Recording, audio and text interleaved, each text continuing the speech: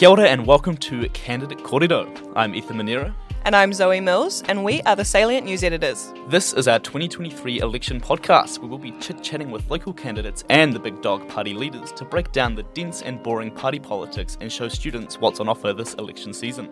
Keep an eye out for all the upcoming interviews with Wellington Central and Rongotai candidates, and check out the written interviews each week in Salient. So let's just get right into it. So you've been in politics for a while now, long before most of the students today would have been alive. Can you tell us a bit about yourself and what New Zealand First stands for? Oh, look, I've been in politics a long time. That's true, but I was a person with my own law practice, and a very successful one at that. And I also was a former primary and secondary school teacher before going into the law. And before that, I worked for BHP in Newcastle as a blast furnace worker, in a very dangerous job, and 11 miles through under the ground in the Snowy Mountain scheme as a second-class tunneler. How'd you find that? Well, the pay was very, very, very good, but it was pretty like 24/7. By that I mean you could work 7 days if you wanted to, and you work 16 hours in 2 shifts at a time. And it was nothing, no social life, just work. And the job also had the risk and danger, because in that series of tunnels in the Snowy Mountains, they died, a man a mile died in the measurement they used to use back then. So what is New Zealand First campaigning on this election? What are your main priorities? Our main priorities is to focus on the things that have seen this country dramatically change in a very short time and for the worse. In the 2020 election, Labour took all the credit for things that they had not done, and the media allowed them to get away with it doing that, having been bribed by the Public Interest Fund, Journalism Fund, which we had stopped, and they were told, well, New Zealand First and that guy are stopping you from getting paid about $55 million plus. And so they turned venomous in that campaign. We understand that. But we're back and campaigning seriously hard, and everything's pointing in the right direction. And the wind's behind us now, big time, because we're focusing on the things that people really are concerned about. Yeah. And that is not ripping our democracy apart with all sorts of tweaking and changes, which are anti-democratic. They are focusing on the massive cost of living, affecting everybody now. They're focusing on crime and gangs and illegal drugs. And also the health system is a total mess in a very short time. Yeah. So those fundamentals we're campaigning on. And then reminding people of the attack on their fundamental rights and lack of transparency that came in 2021. So that's what your main goals are. What about for students? Well, no, I was going to go on to say that in 2021, the then government of Labour, by themselves, went from being so-called good government, according to everybody else, in which 455 National Party voters voted for them in 2020. New Zealand First has gone. Month after month since then, it's been an absolute mess. And you could be a big-time Labour supporter, but you can't deny the number of screw-ups, the number of ministers going, and the competence reveals that experience and a handbrake and common sense in government is important. It's what's missing, and that's why New Zealand First is campaigning so hard now. But in 2021, and by October, they were bringing in these arbitrary rules to make people who didn't agree with them second-class citizens, mandating them out of a job and out of a career, and shutting down businesses all over the country. Shut down the South Island without one case of COVID, shut down Northern on the suspicion of COVID. They're going to pay a price in this campaign for that sort of arbitrary, dictatorial behaviour. So you've got a lot to say about the Labour government, and you've ruled out working with Labour. I ruled them out because they simply lied to me about the secret agenda they had based on race, where a certain group in our society, of which I happen to be one, gets special privileges and greater powers of democracy and say than anybody else. That is anti-democracy. They did it under the table, and when I found out, I said, we're never going to rule and go into government with them again. Yeah, so you're going to go with National, which will go with the ACT Party. You're an educated guy. You just assume that because one is gone, the other one is in play. No, the answer to that is that the public of New Zealand will decide who the next government will be, because they are the master, in case the media don't understand that, or the purpose behind your questions predicated that way doesn't grasp that. Yeah, but there's the people will decide who goes with what. And when they've spoken, then we'll all know, me, after I've consulted with my caucus and the board of my party. I don't make unilateral, dictatorial, authoritarian decisions. But you have ruled out the Labour Party, so that only leaves we all have, yes. the National Party and ACT. which, with ACT's current policies, would be one of the most right-wing governments we've seen in a long time.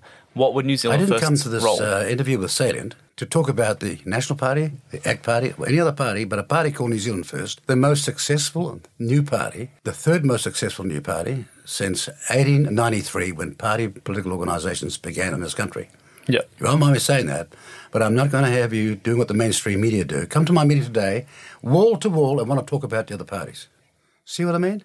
Okay. Well, let's talk about New Zealand First. Transparently unfair to your listeners if you don't talk about the party that they briefly can have got a chance to hear about in this interview. No, that's fair enough. I'd love to talk about your party and your policies. So I want to hear what you guys have to say for students. So in 2017, you campaigned on wiping all student debt. Why didn't you do that in government? And are you still committed to it now? I never campaign on wiping all student debt at all. I campaign where we needed critical students out in the provinces in future careers to pay down their debt, write their debt off if they would go, and say, I'm going to work on the West Coast, I'm going to work up north, and I'm going to work in some town on the East Coast or some part around rural New Zealand, provincial New Zealand, that needed specialist trained graduates.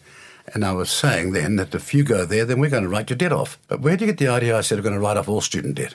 Well, looking at it today, your policy was to write off student debt over a 5-year period for $4.6 billion. Was that not your policy? Where's that policy written? I can get it up if you'd like to. No, don't get it up. On stuff, Winston Peters promises to wipe student loans by Henry Cook on June 26, 2017. Mr. Cook didn't write what the policy was. Okay, so it was misrepresented what this policy was, because for a long time and for almost 30 years, we're the unique party that believes in a universal student allowance. That's our approach. And why was it important? Because when student loans came in, first brought in by the Labour Party, they promised by National to change.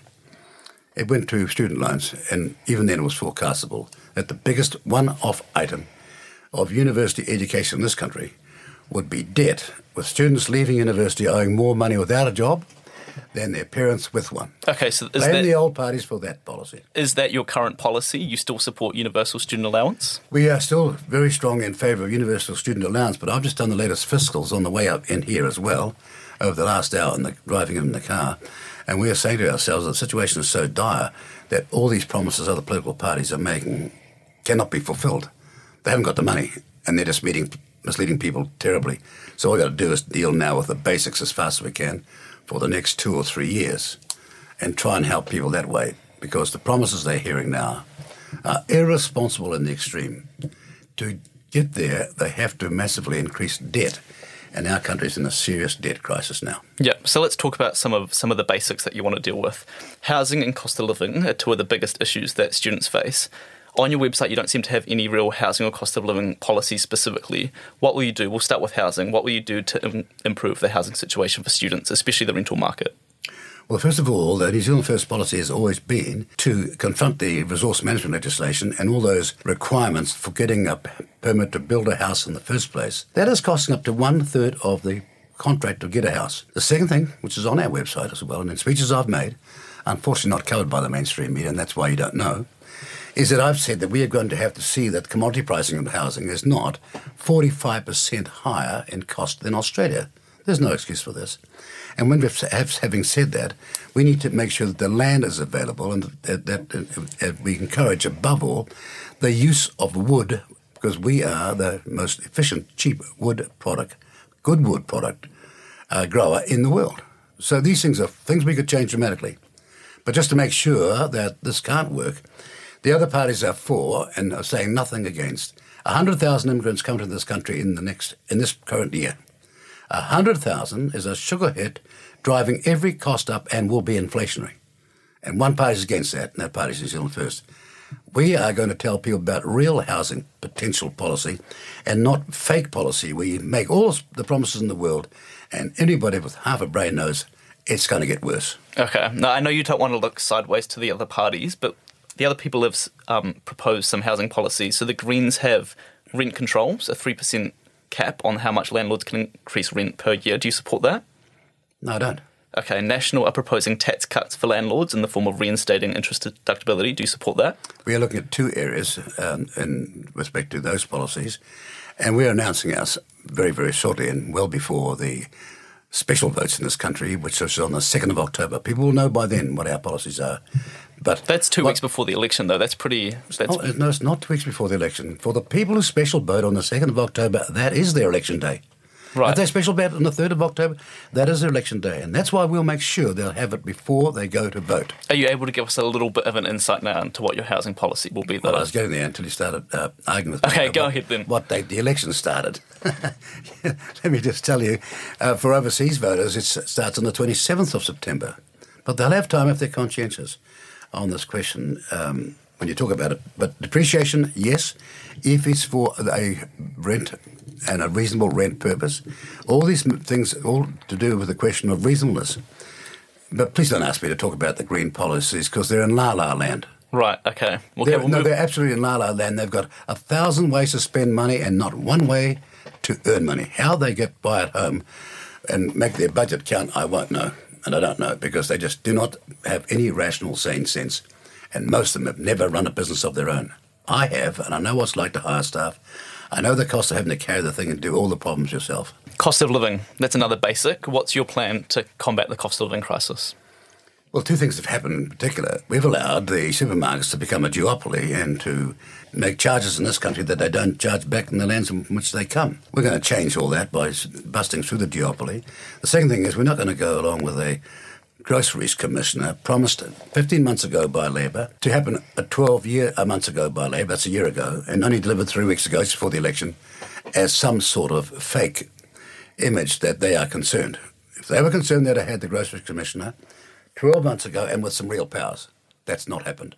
But we're going to have an inquiry into grocery prices with real powers, like they do overseas. And just to make sure that people aren't confused about how you pay for your groceries, we're going to have a full-scale banking inquiry to see why the Aussie banks have been caught ripping off the Australian bank customer in Australia is not ripping off New Zealand customer for Aussie banks in New Zealand. Those are two profound things we're going to do. And we're the only parties who ever argue for those two things. Yeah, on groceries, I was looking through your 2023 policy commitments, and one of them is to remove GST off basic food. We can't go ahead with that any longer since the preview came out just a few days ago on the 12th of September. So that's been scrapped, that policy? Well, no, we are not scrapping it. We are saying we're going to have a full-scale look at that in the environment of how we can make it work. But when you see economic figures that are dramatically concerning, you have to respond to them. What we're going to look at is see what we can do with respect to costs, supermarket costs, banking costs, and dare I say it, cut people's taxation as soon as we possibly can. But everyone out there who's a realist knows that we're in economic trouble and we've all got to have our shoulders to the wheel, so to speak, to get on top of it. Yep, so that policy's on the back burner now. Yes, when we said the moment the preview came out, it became my suspicion. I said there's going to be a $20 billion hole over 4 years. I was only wrong in one respect. It's worse than that. Yeah. So I do want to talk about your 2023 policy commitments, because looking on your website, you don't have any concrete policies. This is on your website.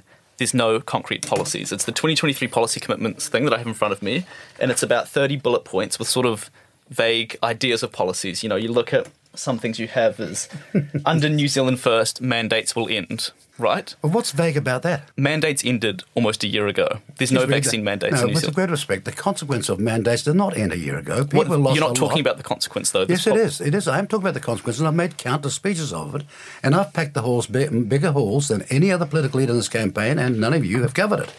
So you just cannot come along to an interview like this and tell me what I've been telling people, because it's been spelt out in my speeches. And I was publishing all those speeches, and they never published one word of it. Well, on your website, there is no policy besides the statement that under New Zealand First, vaccine mandates will end. Vaccine mandates, the last of them for health workforce staff, ended on the 26th of September last year. No, with respect. I'm talking about having a full-scale inquiry, because the future behaviour, learning from COVID-19, has to be shaped by our learnings. And mandates are still part of the prospect of all these political parties in Parliament, excepting one. I'm against mandates. People have got a right to choose.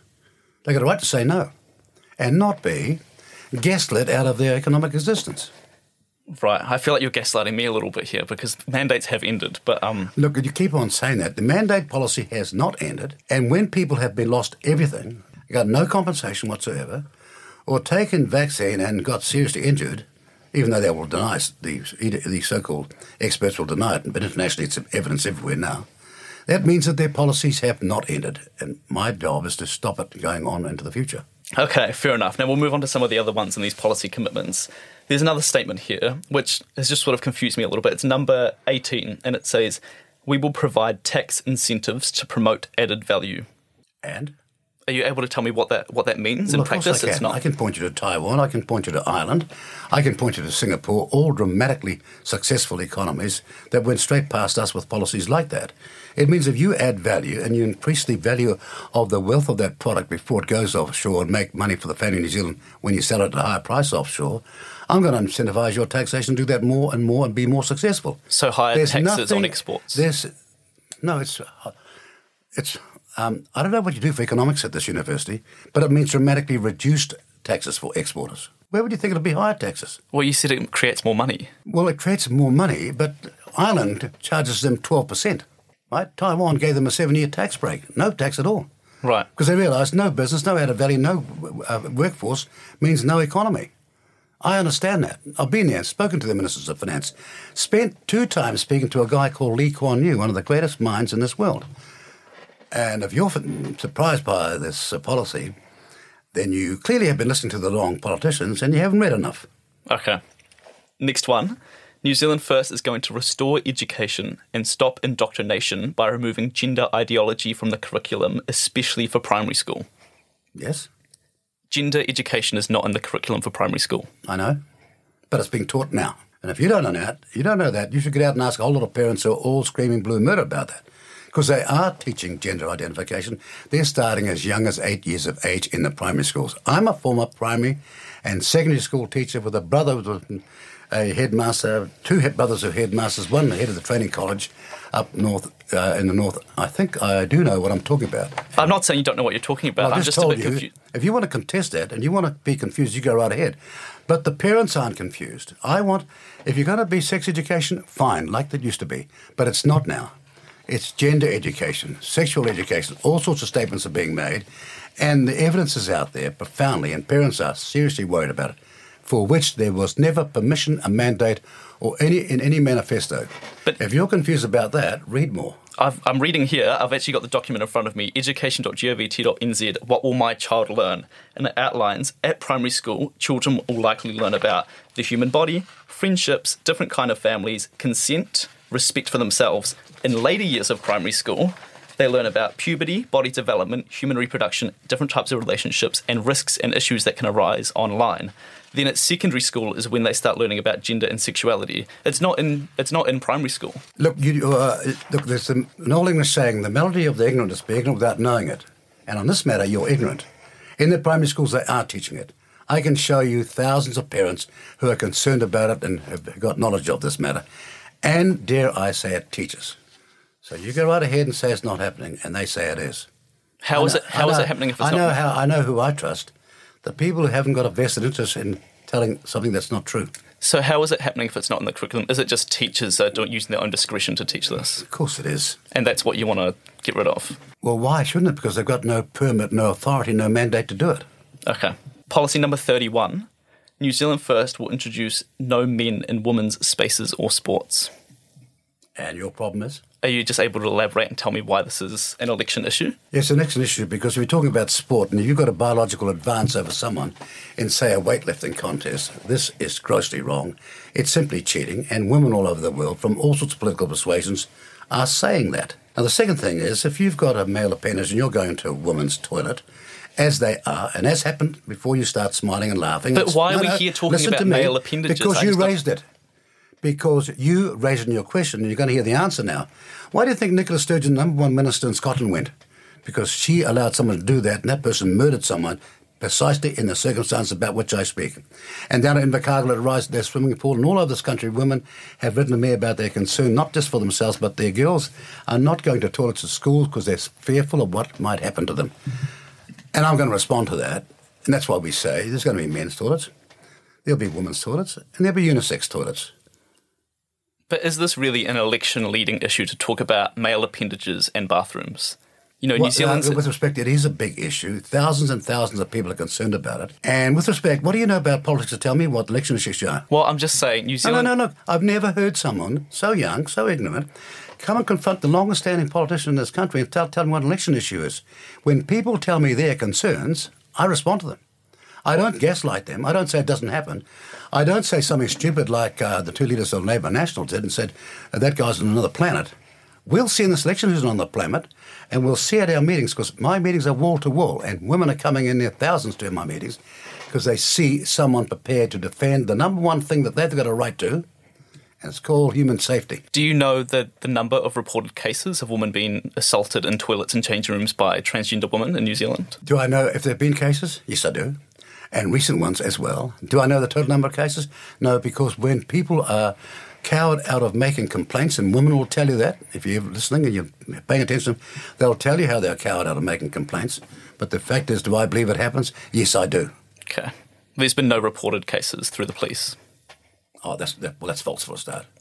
That's absolutely and totally false. There's a big one going on the social media as we speak, where this was told to them and they failed to act. Let's move along from policy. Let's talk a bit about your campaign. Your campaign slogan, let's take our country back. Who are we taking it back from? Who's got a hold of the country currently? What do you think the name of this country is? Aotearoa New Zealand. It's New Zealand officially. Aotearoa is bull dust. Aotearoa is a name from French Polynesia. It's a construct of a colonialist called William Pember Reeves. Hopefully you're learning about him, this colonialist, in 1890 in New Zealand, who's a big character in our history. It's his idea. Never in the Maori world, never in from when we came from all those years ago. It came from French Polynesia, and they recognised that name. And if you go back to Treaty of Waitangi, 6th of February 1840, no one was calling that name. And it's certainly not the name for Ngai Tau in the South Island, because it's the green treasure Te Wai Pounamu. And so I make a statement that is so true, they can't refute it, and without any mandate, any plebiscite, any referendum, you just decide to change the country's name. But that's amazing. That's that's the ultimate arrogance, because we have spent billions trying to sell our product, and we're an export-dependent nation, to people all over the world to keep ourselves alive. And just to make sure they don't know where the product's coming from, you was to change the name in the middle without any referendum, plebiscite, or authority. I don't stand by when people act that way. I want them to tell me why they thought they could change the flag. At least Key had to go to referendum. And he lost, didn't he? Mm. So is that... And even on the question of legalising marijuana, we went to referendum and they lost. So I'll live with the referendum, but I won't live with a decision made by the elite in Wellington, in this town, or dare I say it, in Auckland, making up their minds what the rest of the country will do. Mm. No, I call it democracy. Yeah. So what's your stance on it? Would you like to see it go to referendum? So we're going to make sure that referendum? doesn't happen. We're going to make sure we don't bust with co-government, the democracy of this country, where every vote's the same. We're not going to see the water divided up on the basis of race, where everybody in the South Island is not Ngai Tahu will have no say at all, because Ngai Tahu will have half the say, but on every decision it must be 75% consensus. Now they've got a veto. No ordinary Maori wants that. And then you've got them teaching all this stuff at our schools and universities. You've got them teaching in our universities about the Treaty of Waitangi, about Maori didn't cede sovereignty, about the Maori having a governmental role on the day of the treaty. This is hilarious nonsense when you consider if you call the British an empire and colonialists, they weren't here to start a co-government. And a famous guy called Ngato wrote a thesis on that, a man who got his law degree in 2 years flat, which is a record for a student in this country, a Maori at that. And he got a law degree and he wrote a book 101 years ago which refuted utterly what you're teaching at your universities. And I'm here to stop the taxpayers' money being wasted teaching students ignorance and myth. Back to policy. A big thing that young people are focused on is climate change. Now, I'm struggling to see much climate change policy in your manifesto here. So what is your stance on climate change? I began in New Zealand first with a series of fundamental principles 30 years ago, and one of them was that sound environmentalism is sound economics. It's in the founding principles of our party and uniquely in our party. The second thing you've got to ask yourself is, what's the proportion of carbon dioxide in the atmosphere? Do you know what it is? I don't. Well, I do. What is it? It's less than 4%. And of that, the human contribution to that is less than 0.03%. So maybe we've got a problem with the narrative that you're putting out there. I want to fix up the pollution, clean this country up big time, yes. But I'm not going to go out there and startle and frighten a whole lot of young people in particular and tell them that the world's going to come to an end and it's finished. No one I know the biggest tsunami this world's ever seen happened in 1968. No one I know there have been hotter periods in our country's history a long time ago, and it's all there in the geological evidence. And not one I know that Esk Valley had that flooding in 1938, almost 100 years ago, the same they had at Cyclone Gabriel. I'm going to make sure people hear the truth and not get panicked into making statements and behaving where we contribute to 0.17% of the world's carbon emissions. China's doing nothing, India's doing nothing, Russia's doing nothing, the United States is doing nothing, and you're going to bust our economy trying to virtue signal to the rest of the world. I've watched those politicians doing that, and they are the young people of this country's worst nightmare because they're lying to them. Right.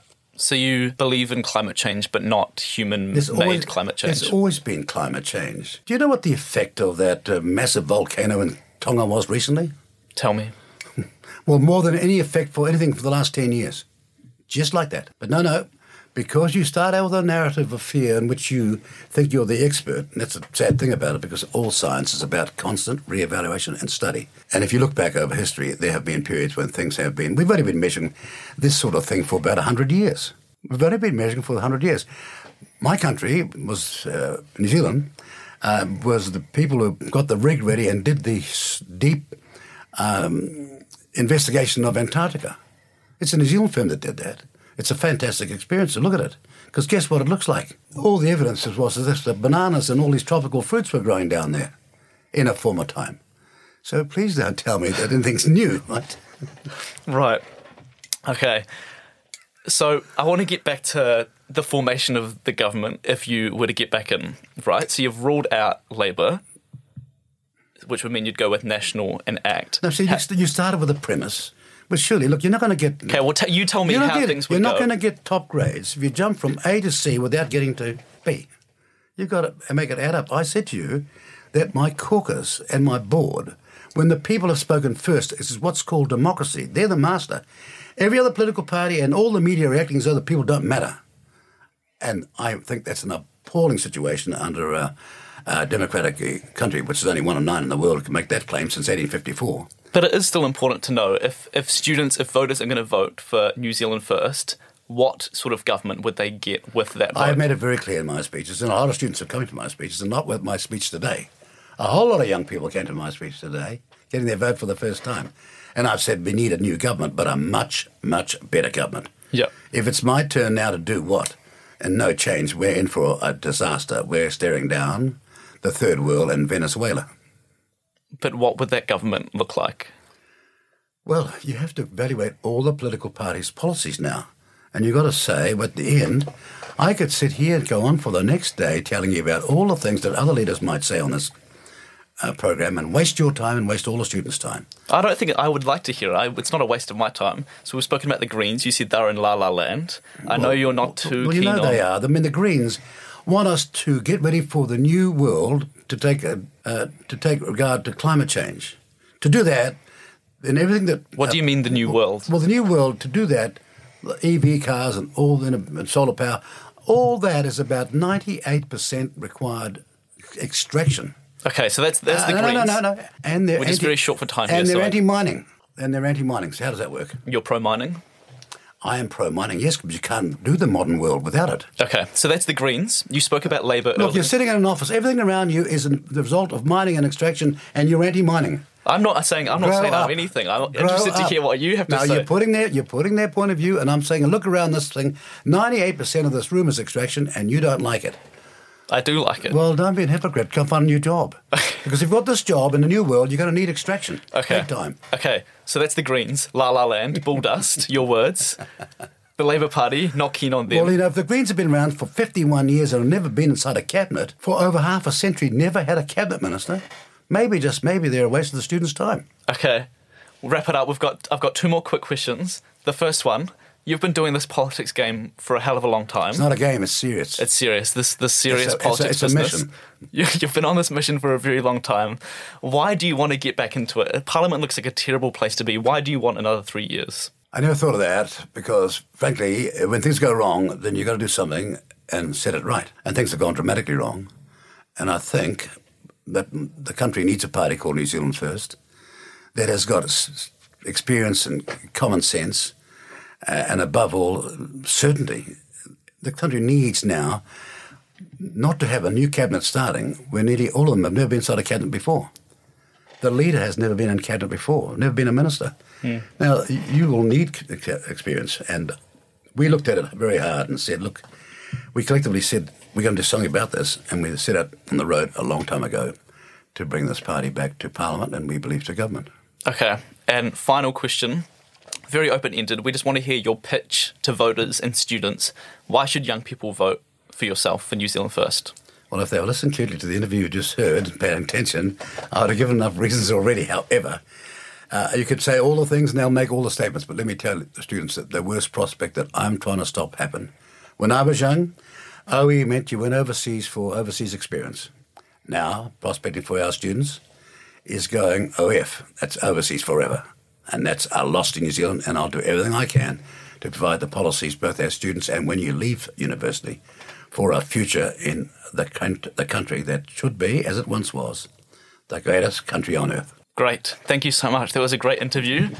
Very rigorous. Well, why not?